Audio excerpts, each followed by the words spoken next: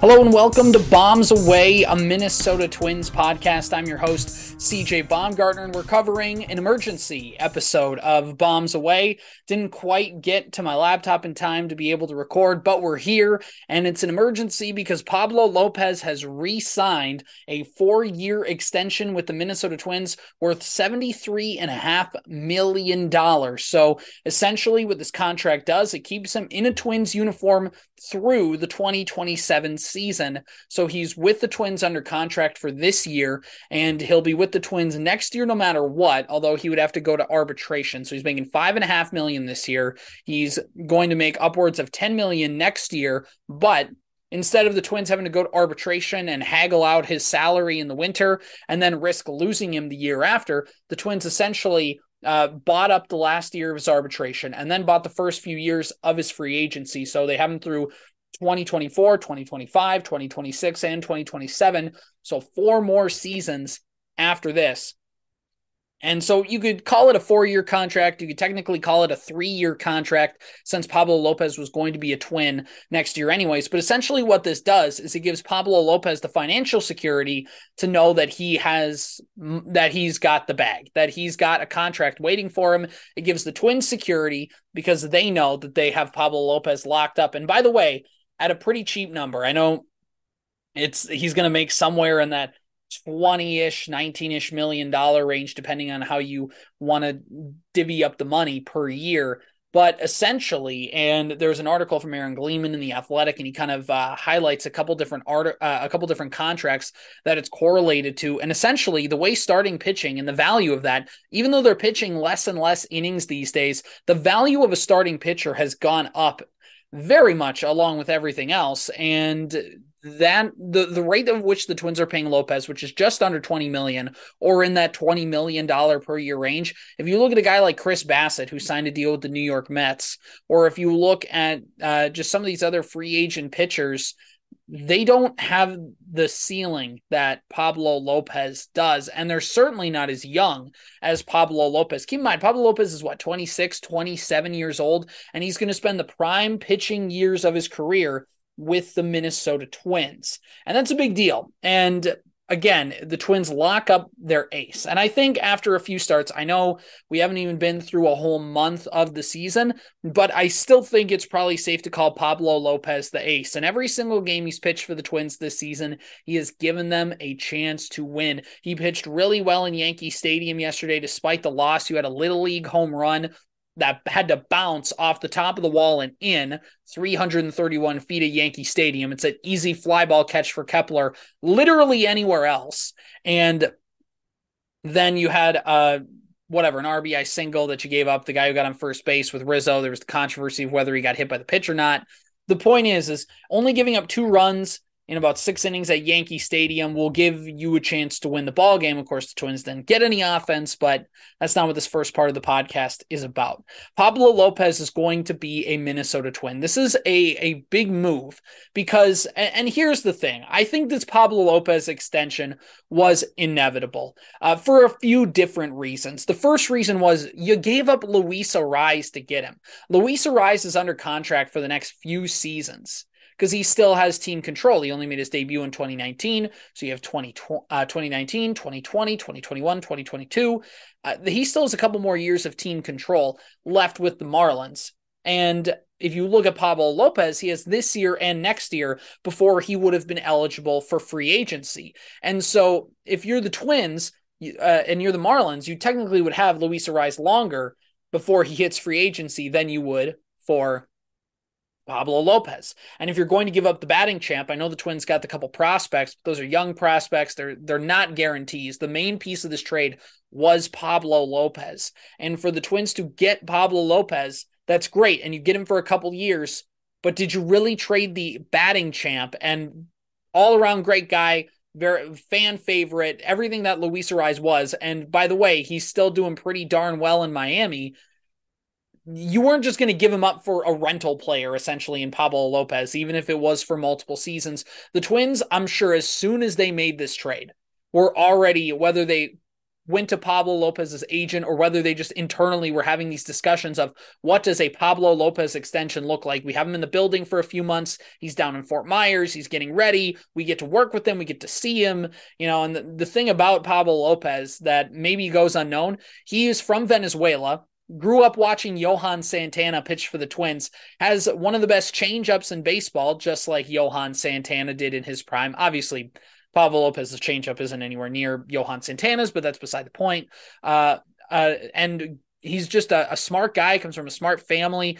If he wasn't going to be a Major League Baseball player, he was already accepted into med school when he was a teenager. Now, it's not exactly getting into Harvard medicine, but still, he's a smart guy. And he was going to be very successful no matter what he was going to do, even if he didn't play baseball. And he did. And he's a smart guy. He's a guy who is really coachable from all I've read about Pablo Lopez.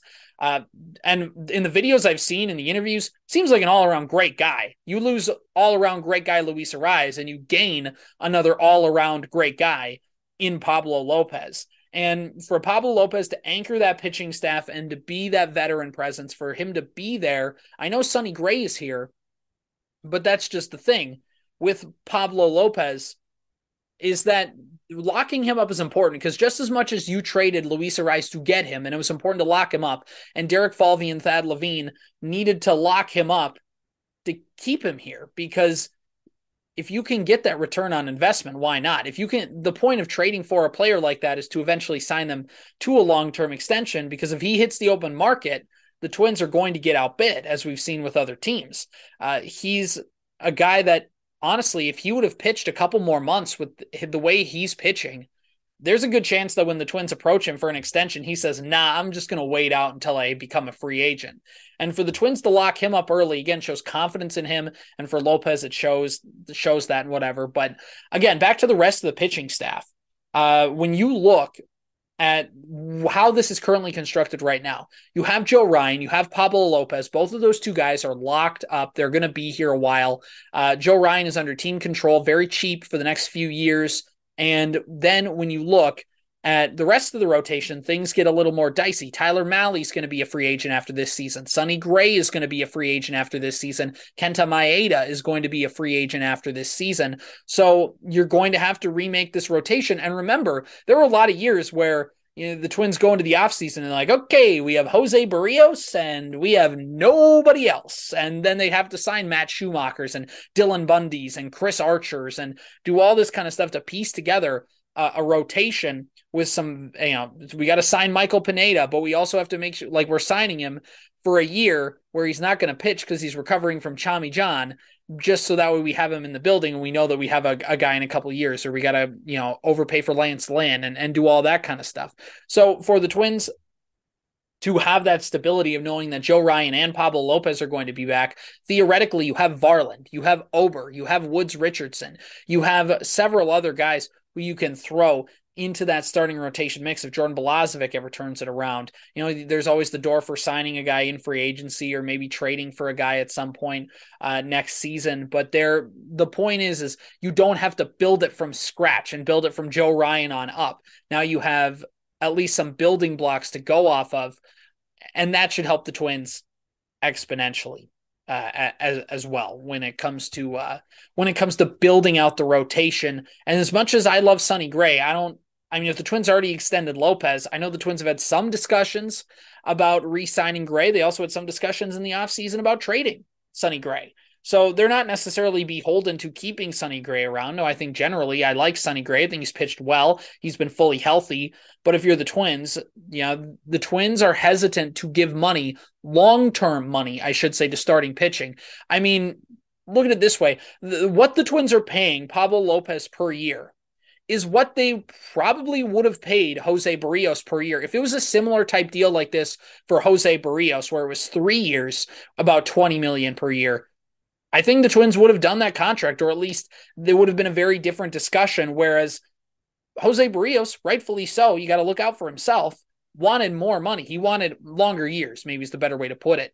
And he wanted that 7-year contract, which is what he got from Toronto. And now the Blue Jays are stuck in a mess. You can see the thought process from Falvey is starting pitching is such a risk.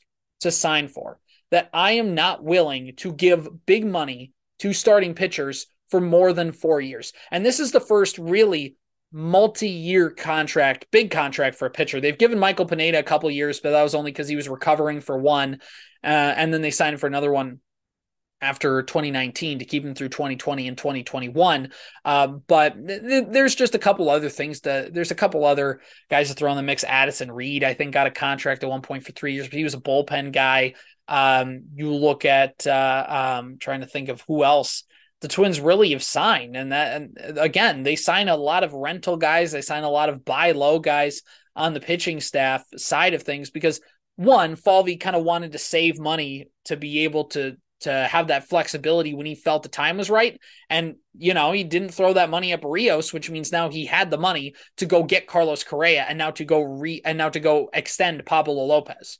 So if you look at Falvey, he doesn't want to give multi-year deals to pitchers over 4 years or like over 5 years. Maybe 5 years is like that threshold, but 3 years to keep Pablo Lopez pitching. Because the thing that always goes with contracts is, I had somebody tell me today, I'm not a cynical Twins fan, but at the same time, like now that Pablo Lopez is locked up, is he going to get hurt? Just in the, bad nature way of just kind of how these things always go for the Twins, or at least they feel like they go for some people.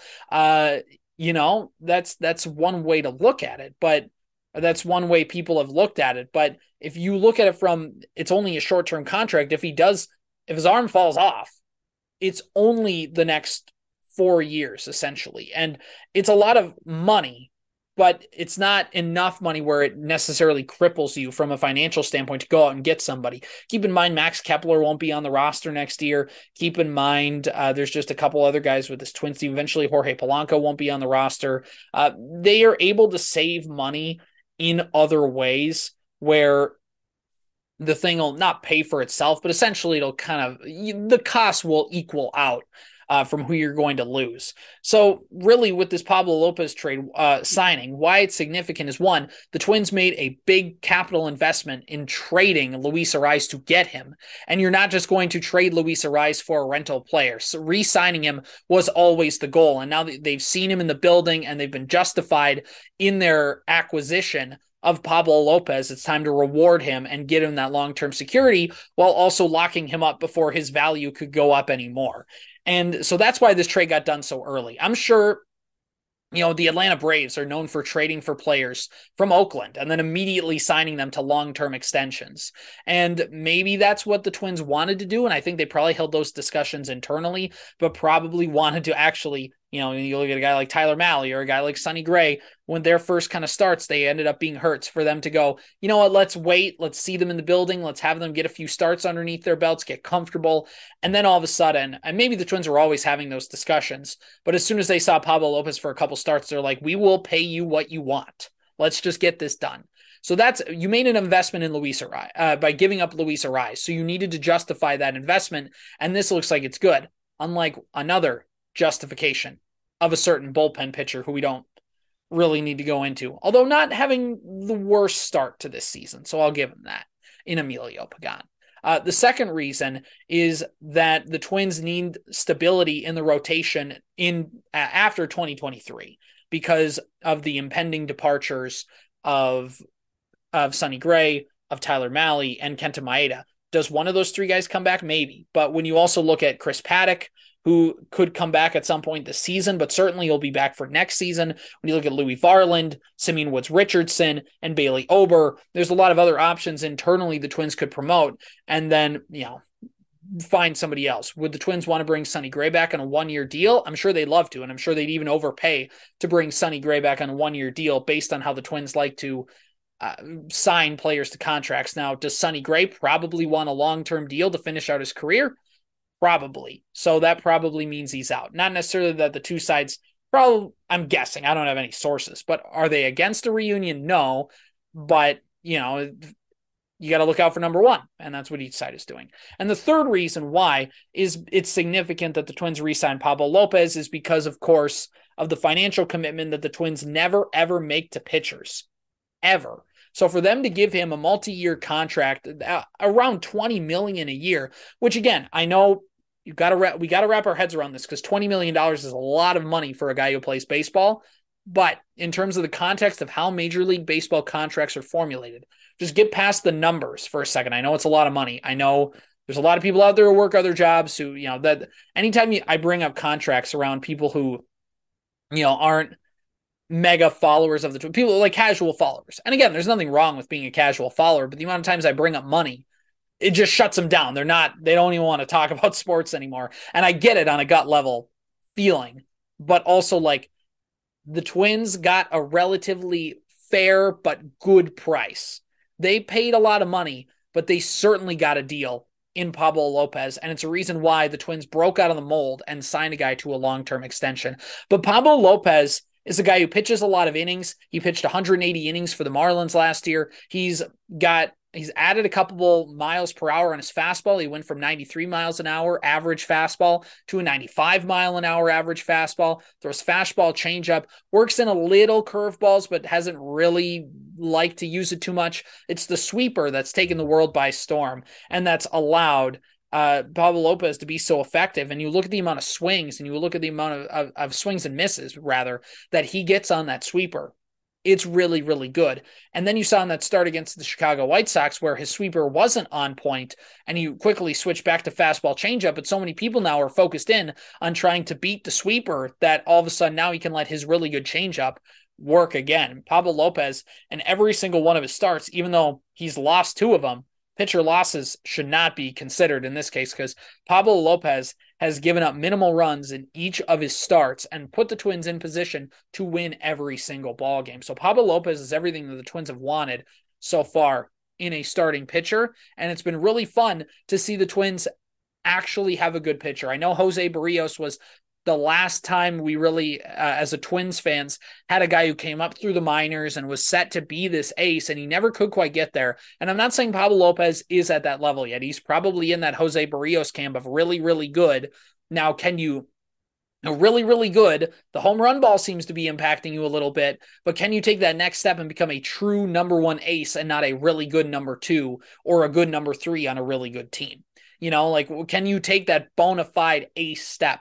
We still have to see that with Pablo Lopez, but based on what he's given the Twins so far, there's no reason to think that he doesn't that he didn't deserve this contract extension.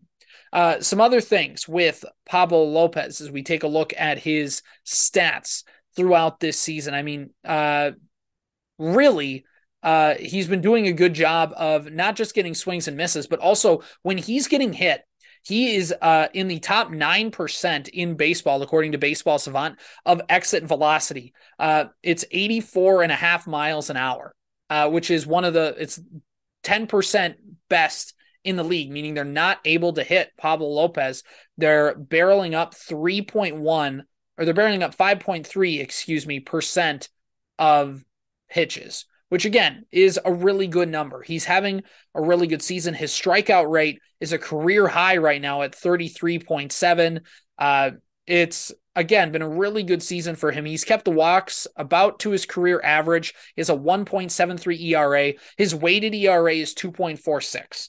So and the weighted ERA tries to, because ERA sometimes, if you just look at the raw numbers, weighted ERA tries to factor in teams you're playing in ballparks and tries to basically, average it out. And even still, it says Pablo Lopez is having a great season for the Twins, generating a lot of swings and misses. I mean, I go check out my Twitter at BombCJ30. I just posted a screenshot of Pablo Lopez's Baseball Savant page, and holy cow, everything is in the red, and that's good. It's really, really good. And we talk about the sweeper.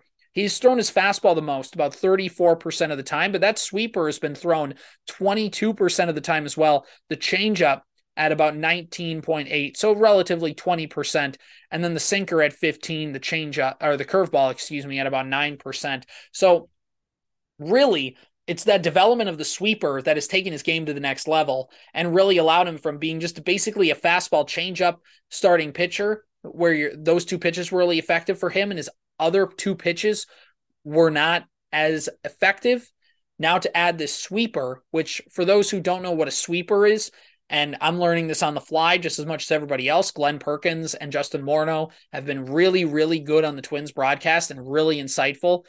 Go listen to their broadcast. It's so good. By the way, Trevor Plouffe also joining the Twins broadcast. He just put that out on social media today.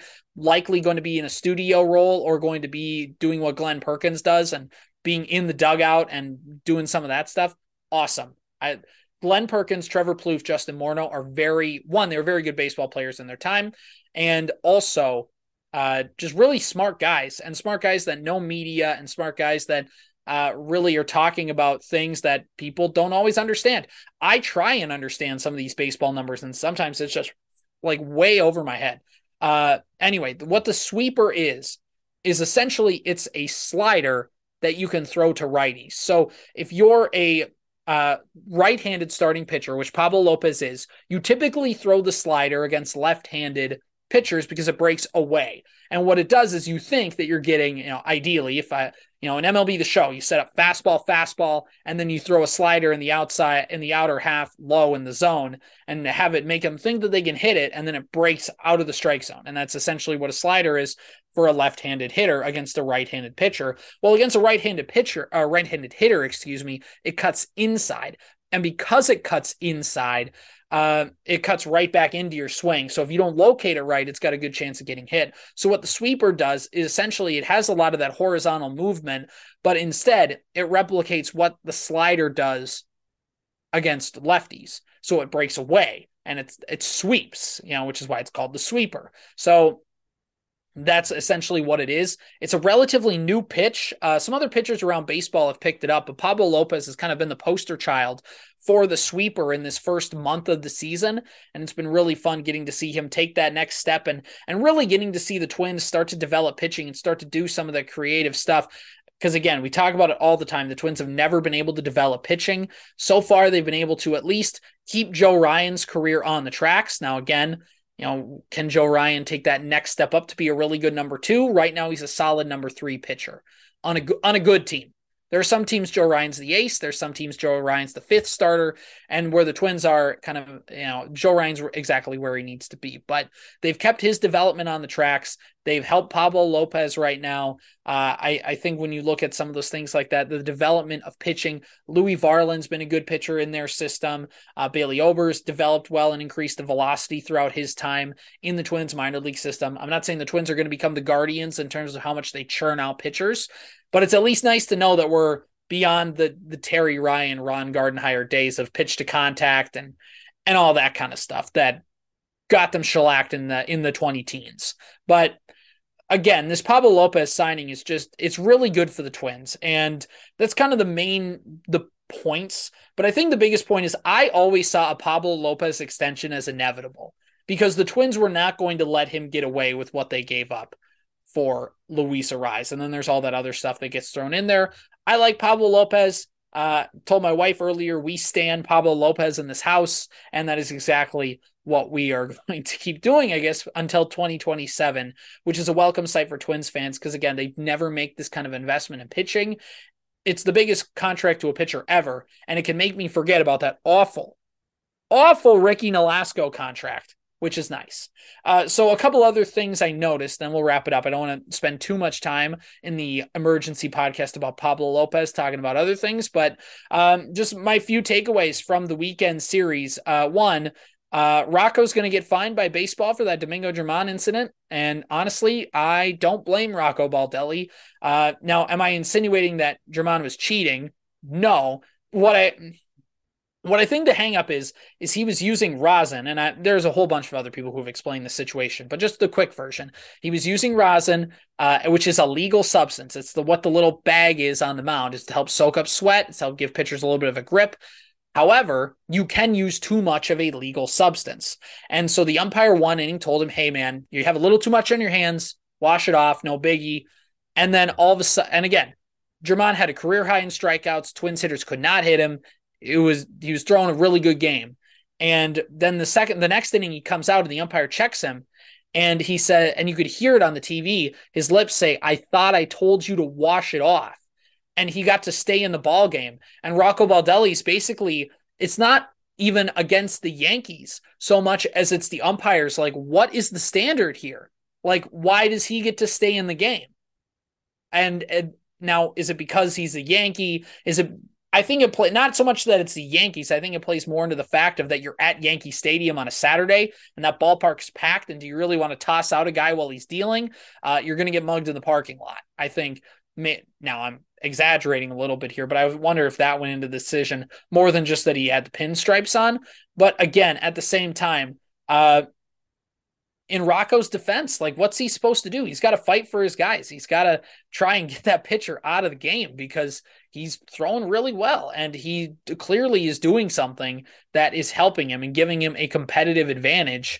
And the substance itself wasn't illegal, but he put too much of a legal substance on, which made it illegal. And the umps told him to wash it off. And by the way, after that whole mess, he did wash it off. And now that we can track spin rates in real time, you can go to Baseball Savant and you can check the spin of the ball every single pitch. It's like a golf simulator. You can track the spin and the angle and all that kind of stuff. And you can do that with baseball. And his spin rate, which he was generating a lot of spin early in the game. And again, a lot of spin for a baseball means a lot more movement, which means it's a lot harder for hitters to square up the baseball if it takes a lot of wicked movement. It's like it's a wiffle ball out there.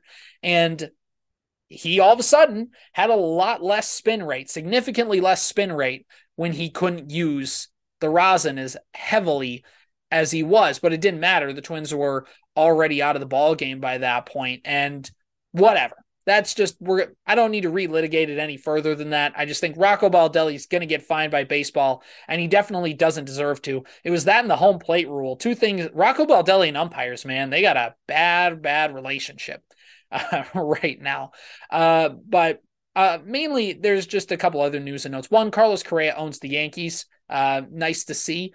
Another thing with this Twins-Yankee series, I know they lost the last two games of the series, and I know they were kind of ugly losses because the Twins I think Buxton leads the league in strikeouts. The Twins are one of the most, I think the Twins are in terms of team strikeouts, have the third most in the American League. And outside of a couple 11-run outbursts and a 9-run outburst against Houston, their bats grow eerily quiet. We've talked about this on the podcast before, that the Twins bats have a tendency to just get quiet and they'll break out with 11 runs one game, and then the next day they'll score one or none. I mean, in the Miami series, they scored 11 runs in the first game, and then they didn't score any more after that.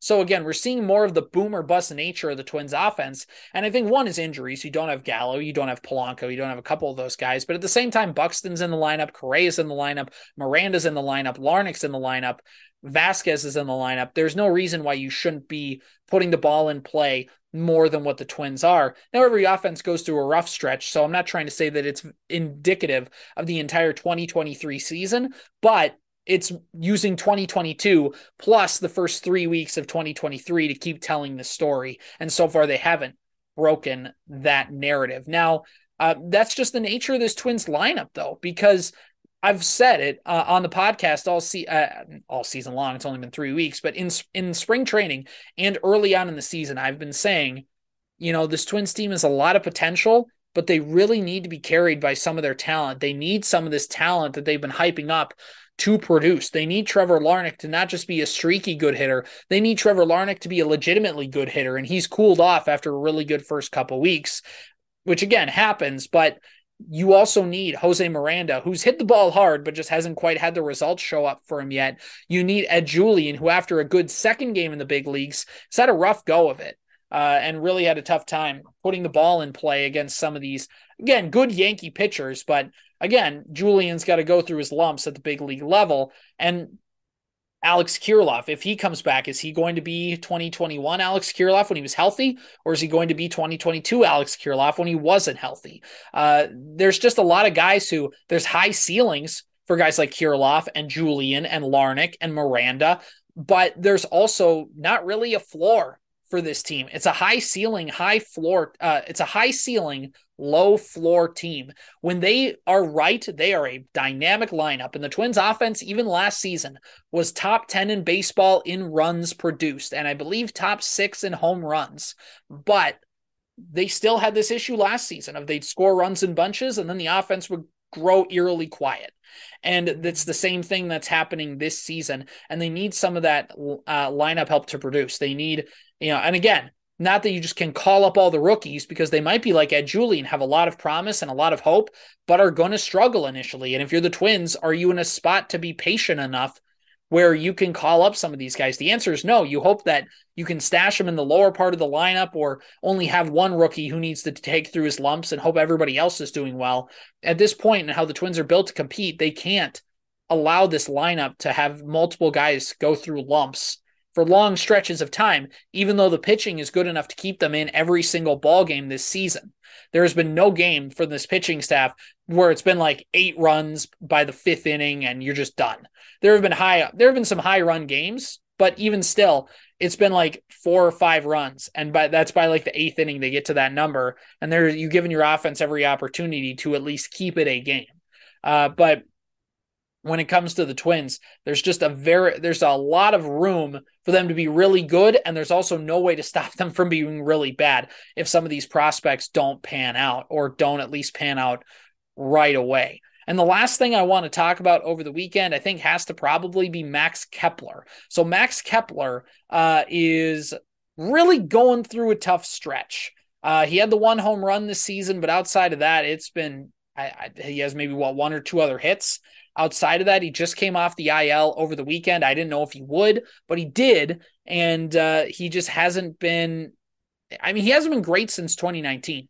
Now, I think there's a bit of a revisionist history to pretend like Max Kepler has, in the words of Stephen A. Smith, been a bona fide scrub. I don't think that's true. I think Kepler is a league average player. But the thing with Max Kepler is he's a league average player who is playing a position that he doesn't need to be there. A left-handed hitting corner outfielder. The Twins had plenty of left-handed hitting corner outfielders. Now, I know Gallo's hurt, and Wallner had a rough week when he got called up. He got sent back down to AAA, did Matt Wallner, when Kepler came off the IL. But there's no reason why Max Kepler needed to be on this Twins team. They probably should have just traded him. And the reason the Twins didn't is because they really thought they could get some high-level, and by high level, I mean just a major league ball player, whether they were a quality ball player, just a replacement level guy. They didn't want to do Gio Urshela trade where they just got like a 19-year-old in single A and was like, well, he's somebody. It's better than nothing. So I think they really oversold themselves on Kepler. But again, Kepler hasn't been great. He hasn't been downright unplayable up until about this point. Right now, he's pretty unplayable. But I think, he's been just fine. He's been that whole, he's every team's number 9 hitter, number 8 hitter. You always are like, geez, this guy can't really hit. But, there's 30 teams in baseball, and everybody has a guy at the bottom of the lineup who thinks he can hit. Heck, outside of a couple home runs, people could be saying that about Michael A. Taylor, So I don't know. I think, are we being a little too harsh on Max Kepler in the moment? Yeah. But I think the reason why is because there's really not a bunch of big reasons to keep him around on this Twins team other than there's a lot of history. It's like you're trying to break up with, with the girlfriend you've been dating for 6 years, and you had some really good times and you thought it was going to work, and now it's time to pull the plug. But every single time you just remember the good times, and, they don't treat you that horribly, but at the same time, that this fit isn't working. I don't know. Is this a good analogy? Whatever. But that's how it is with Max Kepler. It's just time to move on, because you have Alex Kirilloff, who's going to come back soon, and you're going to need to make room for. You have Trevor Larnach, who can play right field. You have Joey Gallo, who could play the outfield when he comes back. You have Matt Wallner in AAA, and you just ultimately have other guys who can provide just as much value as Max Kepler. But the thing with Max Kepler is when he plays bad, the Twins feel beholden to let him hit his way through it. Just keep putting him in the lineup because they don't have anybody else they feel like they don't have anywhere else to go. And they feel like they don't want to alienate Max Kepler because of how he's been a starter for this team for so long. And I think that's just when it's time that you have to make a change and allow things to kind of hit the reset button. Kepler was a good fielder in his time. He's a good base runner. And when he was on, he was a really good hitter as well, but he's just not at that level anymore. And it's not to say that he always was a bad ball player, but I think it's just his time in Minnesota has reached a natural end, and we need to let it get there, and we need to stop kind of holding out for a resurgence. The shift didn't help him, as I predicted, by the way. But yeah, it stinks because I do like Max Kepler on a personal level, or like on a fan level. Do like Max Kepler, but at the same time, we just need to be ready to get rid of him. All right, this has been Bombs Away, a Minnesota Twins podcast. We have more stuff coming out next week. Be sure to check it out. I'm CJ Baumgartner. Until next time, check us out on Apple Podcasts, Spotify, YouTube, wherever you get your podcasts, and all the social media channels as well, Facebook, Twitter, and Instagram. Check you guys next time.